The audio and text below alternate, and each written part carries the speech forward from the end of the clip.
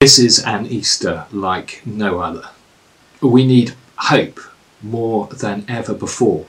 And I guess the question that many of us are asking is this: where does this hope come from? I love the Bible readings for Easter Day. I love them because they take us from darkness to light, from despair to hope, from defeat to victory. Throughout the first part of this year, we have been looking at encounters with Jesus through John's Gospel. And today we're looking at the events of that first Easter day through the eyes of Mary Magdalene. I wonder, have you ever been really upset? I guess we all have at times. However old we are, there'll have been times when we were really, really upset. Maybe a friend at school let you down. Maybe you failed a test that you really wanted to pass. Maybe you were sick at some point. Maybe you lost someone close to you. Have a look at the reading that we've just heard. If you've got it in front of you, it's John chapter 20. Mary Magdalene went to the tomb while it was still dark. She goes to the tomb in the dark, but she can't find Jesus' body. Not only is Jesus dead, but now she can't even grieve properly.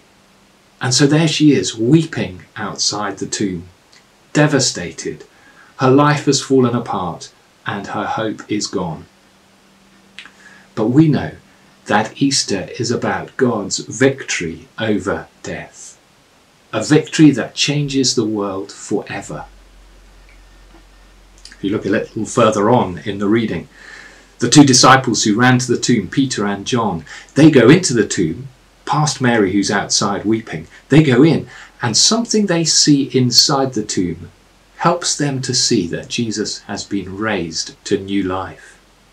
The moment that John saw the grave clothes lying in the tomb, he knew that Jesus had been raised from the dead. Mary doesn't know this yet. She stays outside, still weeping. But then for her, the victory of the resurrection breaks in. Not only does Mary see two angels over the tomb, she then meets the risen Jesus and her life is changed forever. When Jesus died, he paid the penalty for our sin in full. And when he died, he broke the power of death. That is great news for us to celebrate today.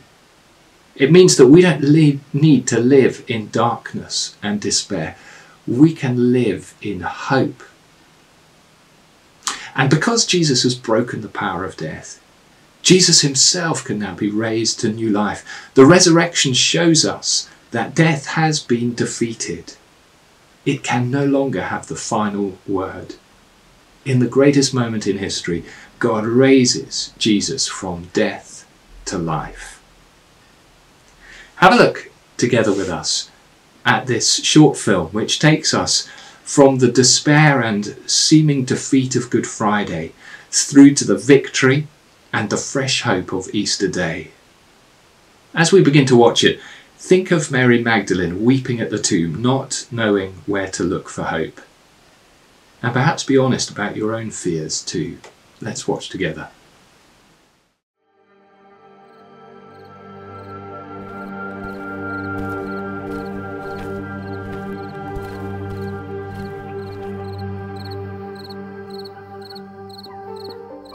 It's finished.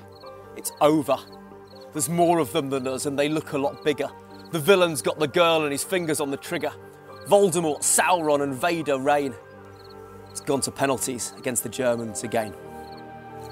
It's a terrible feeling when hope is erased, faith misplaced, virtue defaced, gloom embraced, reputation replaced with the taste of disgrace. When you've pushed every door and it's been slammed in your face, when you realise you're third in a two-horse race. So come sit with me on Golgotha's slopes. See human history at its lowest ebb. See the forces of goodness and grace on the ropes. Evil had spoken, last rites read. In a phony gown and thorny crown, he's mocked and knocked and shamed. As he staggers down through an angry town, they spit and hit and hate. Hands that forged galaxies and flung starry trails are pierced and punctured by merciless nails.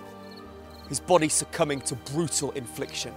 These are the horrors of crucifixion.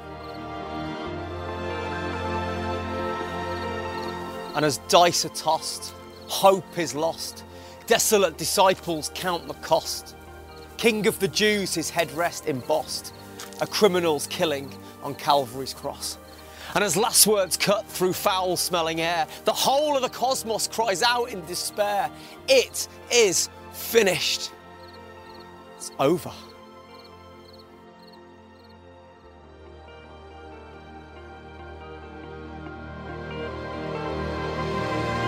But then dawn breaks on Easter Day.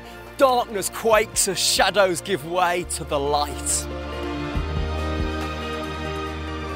See, resurrection's the plan, it's why God sent him. And the comeback's on, there's a change of momentum. The powers of damnation in previous jubilation have been hushed and crushed by the Lord of creation. See, he takes the hit, stands where we should have stood, and that's why we call Friday good. And he's back with life and with us and blessed. And that's why we can know it as Sunday best. So to the 4-0 down, to the backs against the wall, listen to his rallying, resurgent call. And to those up against it in brokenness and pain, Easter's story roars, we go again. So thine be the glory, death's lost its sting. Here's to Jesus, the comeback King.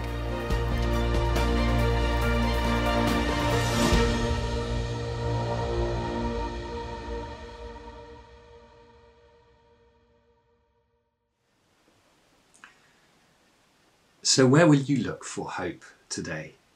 We need hope more than ever before.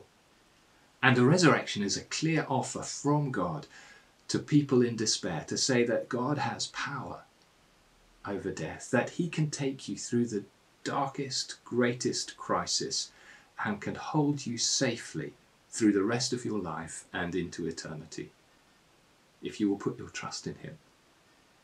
And we can all do that today. But if you've never put your trust in Jesus before, well, you can do this now. If you're ready to, or if you want to explore it further, then join us on Alpha starting a week on Wednesday.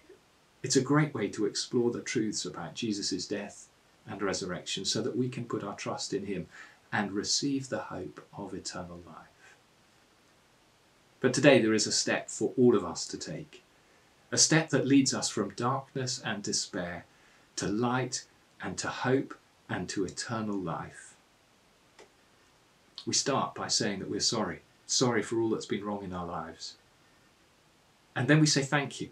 We thank God for giving Jesus to give his life for us. And then we say that we put our trust in the God who has raised Jesus to new life.